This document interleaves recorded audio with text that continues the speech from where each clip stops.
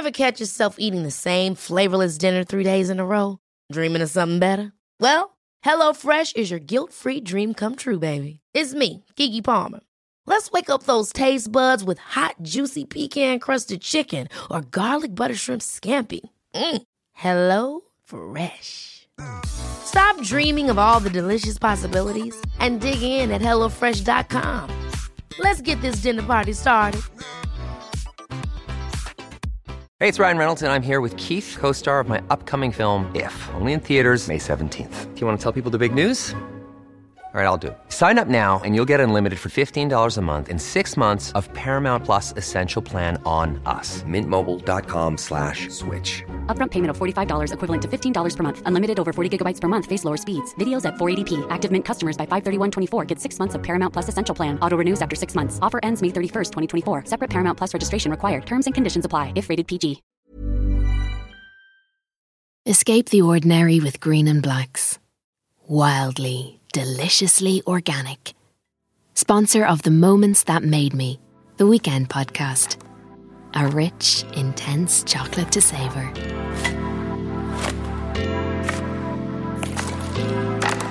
Hello and welcome to The Moments That Made Me, the podcast that asks people about the key moments, good or bad, personal or professional, that shaped their lives. The moments that made them. This week, Esther McCarthy chats to TV and radio presenter Mairead Ronan. She talks candidly about the loss of her mum, plus she shares her New Year's resolutions with us. Enjoy. Our guest today is Mairead Ronan. We're delighted to have her here with us to chat through some of the important moments in her life so far. You might know her from the radio. Every weekday at noon, Mairead brings us 2 hours of great music, fun competitions, listener chats, and her own inimitable take on the stories of the day. That's our favourite part of the Today FM programme here anyway. We love it. You might also know her from the television. She is, of course, the host of Ireland's Fittest Family, and that's on our screens on January 3rd, RT1. She's a regular on numerous shows like The Panel, Celebrity Banished Door, Republic of Telly, and of course, she held up the winning trophy last year on Dancing with the Stars, where she won everyone over, and such graft and hard work went into that show, and we loved seeing her on our screens. She also did a RT programme on post-pregnancy body issues. She was a presenter on a movie show on RT2. She did a travel show called Getaways. And just when you think there's nothing else that she could be fitting into her busy schedule, in 2016, she became an entrepreneur and went into partnership with Debbie Lawless and launched Faro. That's a hairstyling equipment brand where they designed all the products themselves. Mairead also has 3 children. Her son, Dara, is from her first marriage, and she has 2 daughters, Eliza and Bonnie, with her husband, Louis Ronan. Here we get to chat to her about some of the key moments in her life. So, Mairead Ronan, we're talking about the moments that made me, and you have picked out 4 from your very interesting and exciting life so far. And the first one was really interesting to me because I think anyone who's worked with you or known you or know you from TV or personally would say that you're a grafter. And that started earlier on in your life, did it? It did. So like the work ethic thing would definitely come from my parents, and I always saw my parents, Robert and Maureen, working hard. And I always thought, my mum was probably one of the few mums that worked when I was growing up, and she loved working. Like I always saw that work made my mum happy. Like she would come in buzzing after she'd been working, and she would always leave looking beautiful and immaculate going out to work. She never worked full time, but she did work a lot. So some weeks she would work 3 days, some weeks she'd work 4 days, some weeks she'd work 2 days. So it just depended. So I always knew that like work was something that was important to my family, but it was also a social thing in my family. And I was offered a job about 11 or 12. I sound like I'm at Dickens times or something. I'm really young. The soot on your face going into Dublin. Oh my God. So it was collecting the milk money in Finglas and in Howth, because the local milkman had the milk round in a bit of Finglas, But he had a huge milk round in Sutton, a very nice part of Dublin, Sutton and Howth. And so I would do that every Thursday and Friday evening.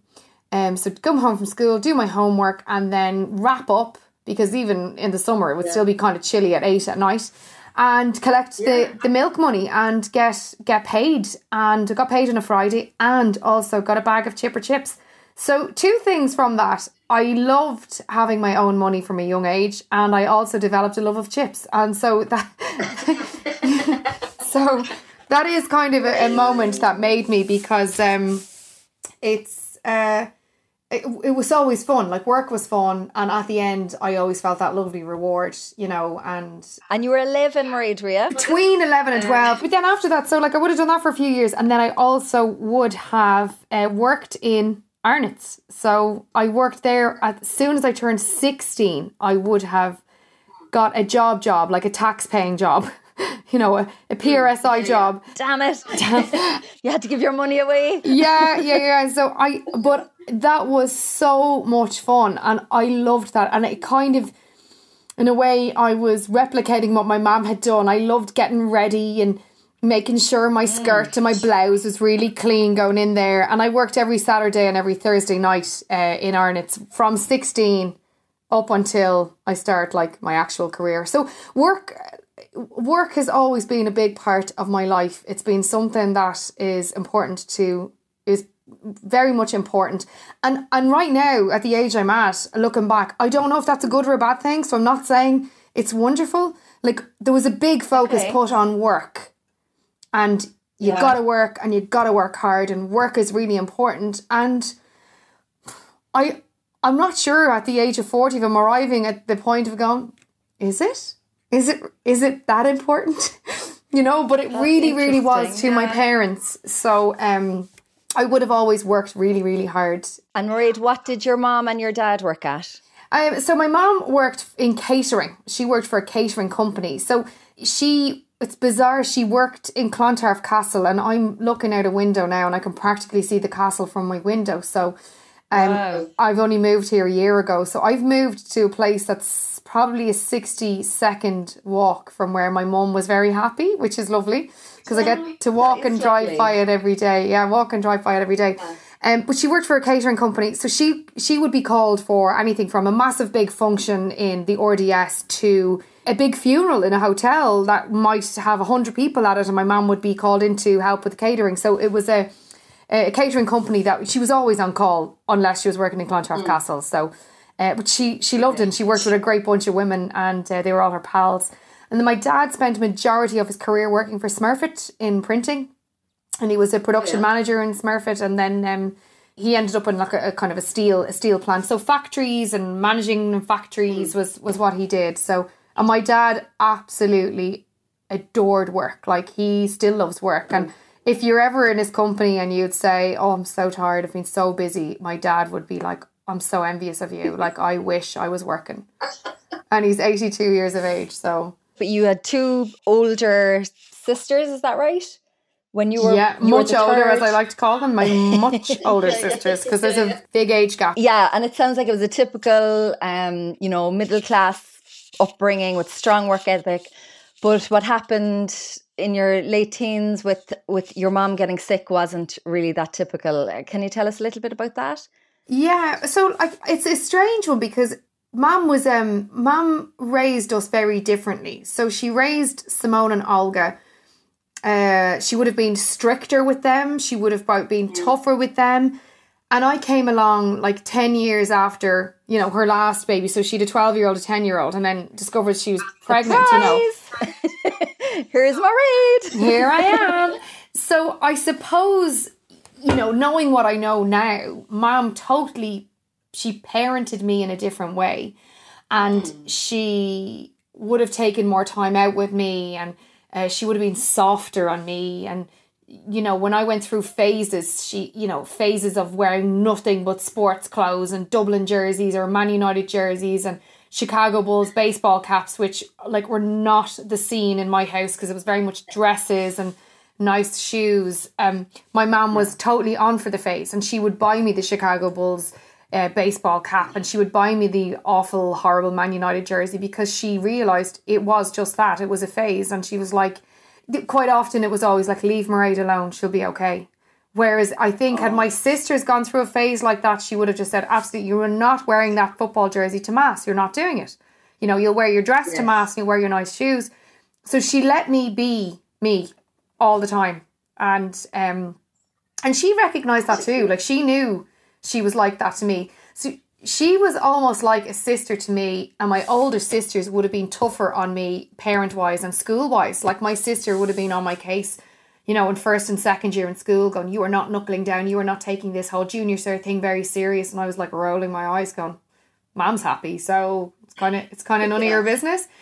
So my mom treated me, she obviously did. She was my mum and she was my parent, but we had this lovely friendship even through my teenage years.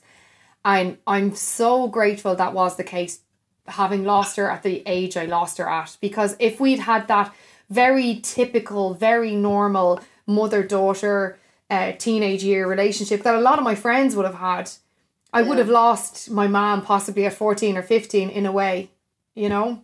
I know, yeah.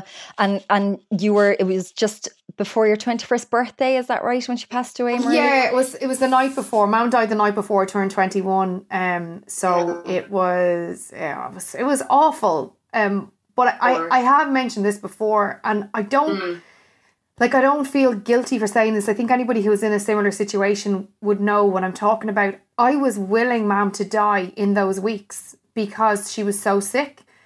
And I didn't want her to last any longer than she did. So in those, like, although Mom died the night before my 21st birthday, and it was awful and it was terrible, it was a relief for me because I loved her so much, because I didn't want her to suffer any longer. Like, I didn't want her to stay till June. I didn't want her to stay till July.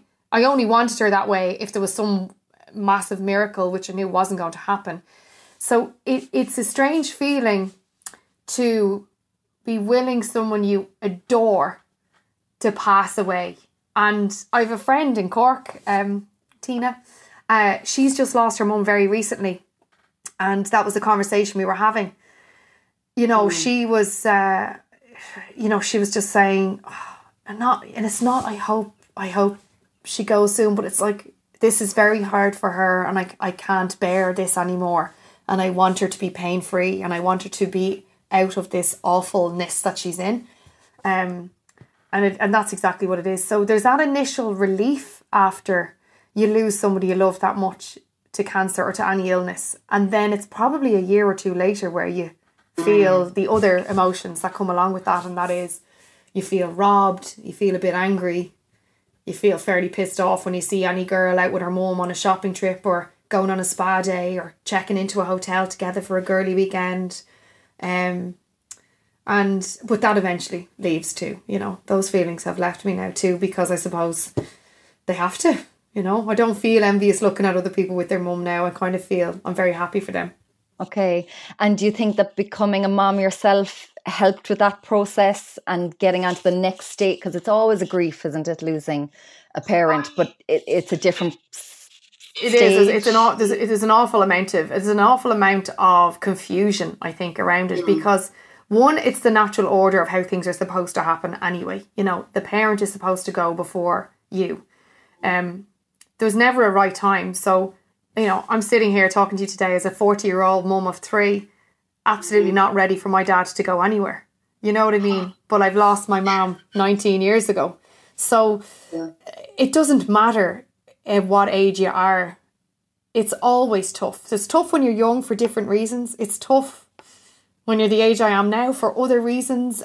It's always a difficult thing, but it is the natural order of how things are supposed to happen. But for me, when I became a mum, I was young in that I had just turned 27 a couple of days beforehand, and I was young in that I was the first in all my friends. I know 27 is not young. There'll be people listening to this podcast going, that's not young at all. But in my group of friends, in my circle, I was 26 all through the pregnancy. Dara was born like a handful of days after my 27th birthday. And I really, really started mourning the loss of my own mother then. and I would say in the months after he was born, because I had really never realised how much my mum had loved me. And that sounds really naff, but of course I knew I was loved. But it's only when I had Dara that I realised, oh my God, my mum had this love for me and I really didn't know about it. And I wish she was here now so I could tell her, God, Mum, I have that same feeling now. And it's funny, I say to my children, I love you way more than you love me. And they're like, no, we love each other the same. And I'm like, no, we don't love each other the same. I love you way more than you love me. And like, it's kind of a joke, you know, but it's, I really felt robbed that year more than any year was the year I became a mum. And it was 5 years after Mum had died, you know, so it was, you know, it kind of hit me that year more than any other year. And I suppose it's that time when you really need your mom, when you want to ask about the late nights or the breastfeeding, or, you know, should he be lying on his tummy or his back? Like that, only your mom, like that's a very special kind of relationship and to have, I suppose, the granny in your kid's life as well, you know, that you feel like they're missing out a bit maybe with not getting to meet her. I get that she always wanted a boy and she was very vocal about that, which is hilarious because she had 3 girls, you know, it was really funny. She was like, oh, I would have loved a son. And we're all staring at her going, you know, that's so rude. But the fact that my sisters only have girls, and then I had this boy who looked quite like my mum and has blue eyes and blonde hair. And I just feel it's probably a strange universal blessing because she would have ruined him. So she's watching him from afar, but I honestly think if she was alive, she would have destroyed him with the amount of spoiling she would have done. So yeah, he gets to hear lovely stories about her. But I, you know, with regards to the giving advice and the tummy time and the breastfeeding, like, I don't know if actually grannies remember, because I forgot myself a few years. I think with motherhood, you forget. On each child, I've forgotten what I was doing, what I had done the last time. So it's like each child has been a brand new experience. So I don't think my mother would have been much help there in other than physical support of like, you go lie down, I'll mind the baby, I'll take the baby out for a walk, you do this. So it's because I honestly am not sure anybody can remember after 2 years. It's just gone. It vanishes from your head. That's actually true. I never realised that. You do forget. It's a design. You're supposed to forget, so you go again. That's what happens. Yeah. Tricks you. God damn it. Tricks you. And you mentioned her, you know, maybe watching from far. Do you have a concept of spiritual idea? Is your mom, do you feel her presence? Do you think you'll meet again? You know, is there that kind of I do. I've called myself this before. I'm a cherry picking Catholic. I like to take the good stuff. I like to take the stuff that makes me feel good, and I like to go into a church. I like to light a candle.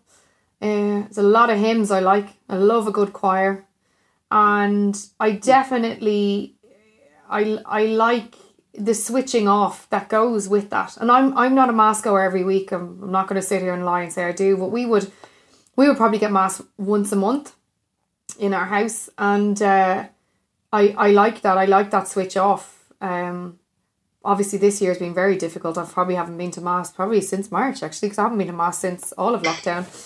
But I do believe she's around in some form, and she did say to me when she knew she was dying, she said, I can do more for you up there than I can here. And her saying that, yeah, I have had a very lucky life in so many ways. So I do think that she has definitely minded me and guided me and steered me around some potholes. So I do believe she is she's around. Green and Blacks. Wildly, deliciously organic. A selection of ethically sourced flavours combined with a rich cocoa intensity. You mentioned Dara, and you're also mom to Eliza and Bonnie. So Eliza's 4 and Bonnie is 2 and Dara is 13. He's 13, yeah. So you've got that kind of gap as well, similar to the way your mom, you know, had her 3 kids. Do you feel losing your mom, affects how you parent and how you mother? Do you write letters for them when they're older? Do you take more photos of yourself with them than you would have maybe because you wish you had more of your mom? It's strange you say the photos thing. I've had this conversation at the weekend with Louis, my husband. There are no photos of me and the children. There are probably 9 million photos of the children, but there's no photos of me and the children. And I don't know, it's like when they grow up, they'll be like I wasn't there, and I'll be like, no, I was the one taking all the photos. I was the one who pressed click there on all of those. My resolution for 2021 is to get into photos with the girls more. And Dara's a teenager. He's, the last thing on his list right now is getting into a photo with his mom. It's probably like the very last thing on his list right now. Although I know I'm very loved and we have a very special relationship. But that's definitely last on the list of things. But the girls love photos and love taking photos, and I'm just not in any of them. I have a handful of photos. I'm terrible at it. And I'm probably one of those, I'm like so many other women who are probably listening to this podcast now. I hate myself in photos, and I know that's ridiculous in the line of work I'm in. Like, I work sometimes on the telly. I hate having my photo taken. So, I don't have a lot of photos of myself. Like, even in our home, there is one, in all of our house, there is one photo in the living room that I'm in. And that's Seriously? It. In the entire house. That's it. That's it. Yeah. And would you have photos of yourself and your mom when you were little? I do have photos of me and mom. None of them are framed though, but I do have them. I have them in a box. Yeah. I have photos of me and mom when I was a kid, and up until I'm like, there's lovely ones from nights out when I was 19 with her, and her 60th birthday, which was her last birthday. Lovely photos of those, but yeah, very few photos. One photo of me and the whole house, I'd say. Yeah. New Year's resolution now, Mairead. There you go. I'm going to plaster the walls with photos of myself. There we go. That's what I'll do. And your other moment, Mairead, which I thought was very fitting, obviously, your first radio job. Do you want to tell us a little bit about that? Yeah, it was with Today FM. It's my only ever radio job has been with Today FM. I was in Ballyfermot College, which I cannot recommend highly enough. It was a brilliant 2 years there. It was a very practical course in TV production, radio production and writing. And so it was kind of get out there into the media world and you can do a little bit of everything. But radio was the thing I really wanted to do over the TV production and over the writing. So Today FM was a newish station. I think it may have been about 3 years old, and I was an avid fan of it.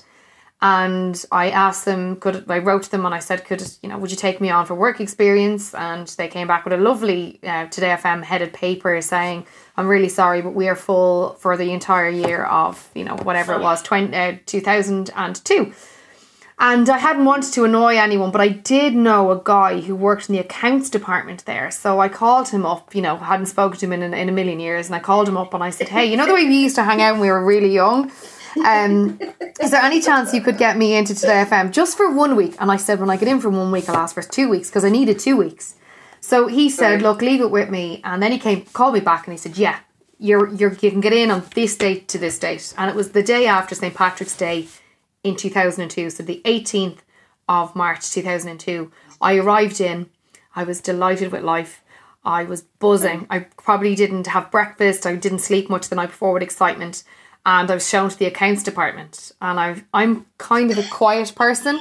And I'm kind of like, oh shit. And I just said, no, this is your moment to speak up. This is your one moment to speak up. And I said, no, I'm sorry, you've brought me to the wrong department. And they said, no, you're down for work experience in accounts. And I said, absolutely no way. I don't do anything with numbers. Good woman. I need to be in the radio station. There's been a huge mistake here. I asked to be in the radio station part, not the accounts office, which is so boring. In fairness, they said, oh, okay, come on down. We'll bring you downstairs. So the relief when I got down, and I was immediately brought into the Ray D'Arcy show. They were getting busier and busier and busier at the time.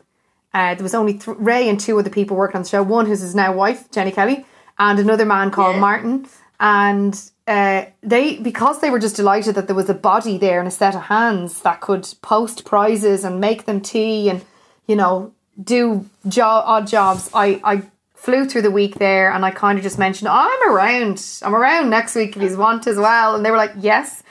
And the following week I ended up working on the Ian Dowsey Breakfast Show, doing the exact same thing, posting prizes, making tea, you know, putting callers on air for competitions and whatever. And at the end of the 2 weeks, they said to me, oh, you've done really well. We're going to keep your name on file, which I thought was complete horse poo. And they say that to everybody. But they did give me a call. They gave me a call, I think about 4 weeks later, and they said, look, we've got a lot of people taking holidays. Could you do 6 weeks for us? And I didn't even ask if there was money. I mean, I was willing to go in and work for free at the time, which, again, never do that. Never work for free. You'll never be out of a job if you work for free. So I went in, and so that must have been, I think, May or June. I probably was May of 2002. And that has been my career in Today FM. I did one job interview in all my time in Today FM from 2002 to today. And yeah, so it was a moment, it was timing, it was the right timing, it was speaking up at that moment. I could be an accountant talking to you today instead. Imagine, like you could, like one little pivotal moment that can change everything. It's amazing, isn't it? And like, I remember listening, like the dynamic, like you say you didn't do an interview, but you were probably doing an interview every day, do you know, with the chats with you and Jenny in the background and the kind of back and forth with, you know, like you created something from you being there, you know, and that's what made it so special. Like it was amazing radio. Like I loved listening to it. You know, it was just the naturalness and the authenticity between the three of you, and it was just like you were pals, you know. But like you know yourself, a lot of work goes into that. We still are. I was texting Jenny last night, but it's kind of sad, and I've said this to Jenny recently when I met her for a socially distant walk. We were talking about the time, which we often do when we meet up. We still talk about the time of, or do you know who I met the other day and they reminded me of the time of. And I think this is sad. I didn't, and she definitely didn't realise either at the time that it was as special as it was. It's like, I think sometimes you hear, you know, huge sports stars, they don't realise the joy they might have brought through a team win or a medal win until maybe years after they've retired. And like, none of us have retired, but I did not realise that the show was such a big part of people's daily lives at that time. It just wasn't. It was just a job. We were going in every day. It was 3 hours of live radio, 5 days a week, 15 hours of live radio.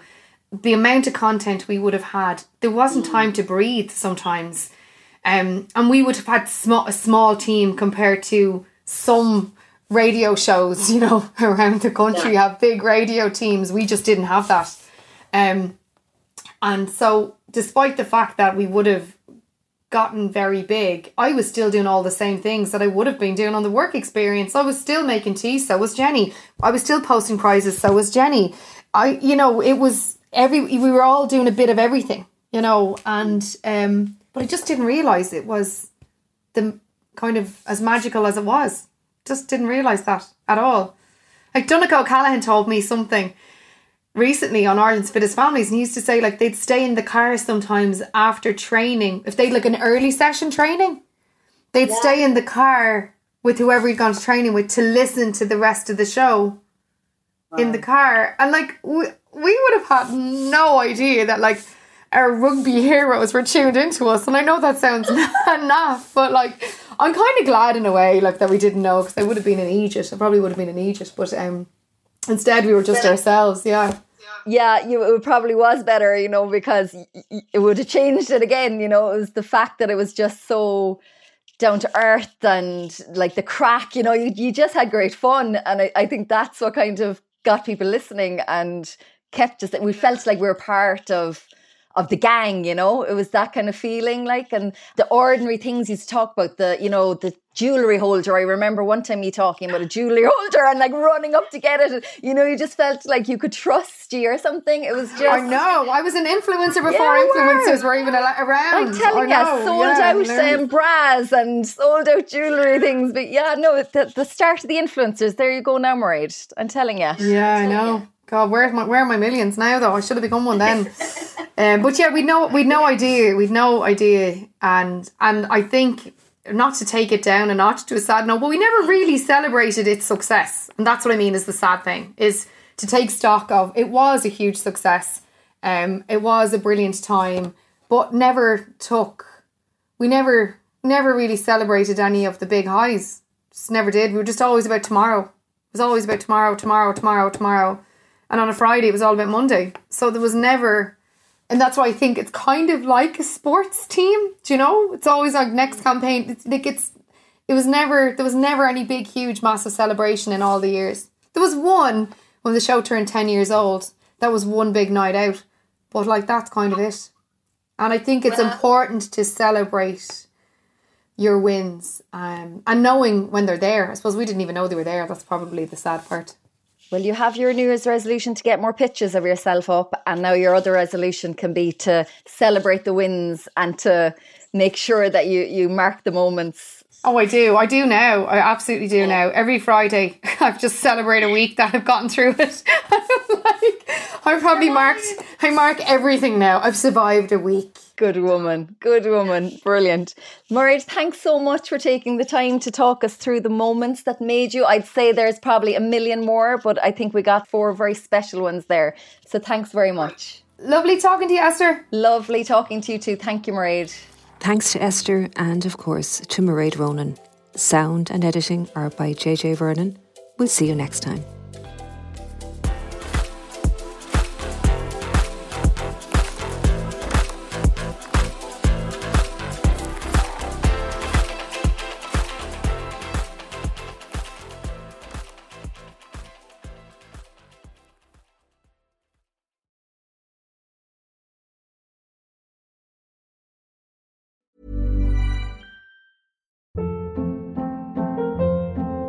Hold up. What was that? Boring. No flavor. That was as bad as those leftovers you ate all week. Keke Palmer here. And it's time to say hello to something fresh and guilt-free. Hello Fresh. Jazz up dinner with pecan-crusted chicken or garlic butter shrimp scampi. Now that's music to my mouth. Hello Fresh. Let's get this dinner party started. Discover all the delicious possibilities at HelloFresh.com.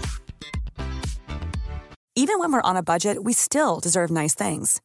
Quince is a place to scoop up stunning high-end goods for 50 to 80% less than similar brands. They have buttery soft cashmere sweaters starting at $50, luxurious Italian leather bags, and so much more. Plus, Quince only works with factories that use safe, ethical, and responsible manufacturing. Get the high-end goods you'll love without the high price tag with Quince. Go to quince.com/style for free shipping and 365-day returns.